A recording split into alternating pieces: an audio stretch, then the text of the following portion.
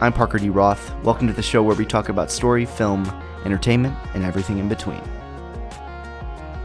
This is my first podcast, so I'll share a little bit about myself. I'm a filmmaker from Peoria, Illinois. It's a city of about 100,000 people. I write, direct, and am a cinematographer as well. I'm most passionate about writing. I love making people feel something and creating characters that make people feel something. And I actually just finished a really big short film project. It's a film that I've been working on for about a year and a half. So today I really want to talk about screenplay writing and what that looks like and how to be a better screenplay writer.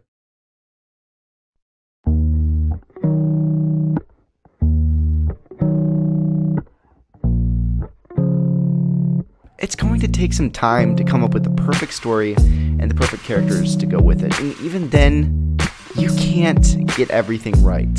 You just can't. I'd say the number one discipline in screenplay writing is persistence and never giving up on that. Never giving up on a good story that you feel is really going to change the world, that you feel really has a point, purpose, and is going places. On the project that I mentioned, I worked on the script for a year and a half. I wrote 2 complete 30-page drafts, and they sucked. They weren't any good.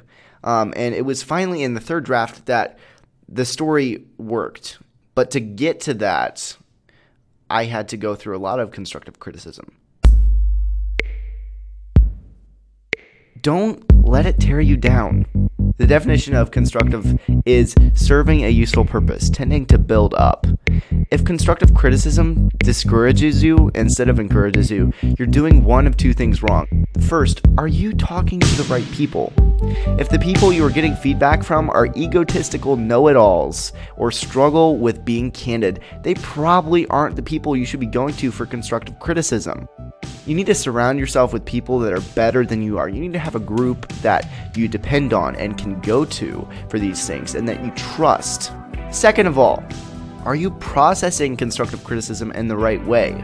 It's not about you, it's about your work, okay? So get over yourself, realize that your work can always be better, and feedback and focused and intentional practice based on feedback is the only way to improve.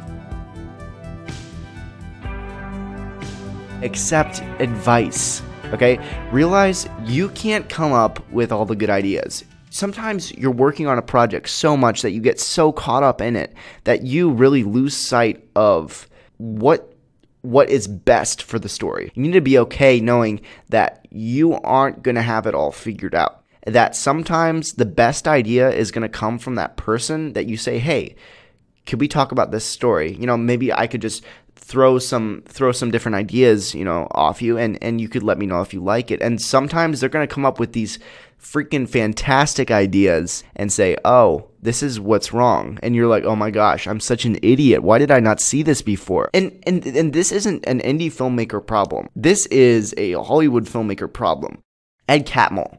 He's the president of Pixar Animation and Walt Disney Animation Studios. And he said, quote, all of our movies suck. That's a blunt assessment, I know, but I choose that phrasing because saying it in a softer way fails to convey how bad the first versions really are. What's their solution to this? And this is really fascinating. But Pixar does this thing called the Brain Trust, where they have this collective of creative minds come together and they meet and they candidly talk about storytelling. Pixar has made amazing films because of this. They have 14 box office hits in a row. They're doing something right. So do something about it. Don't write alone.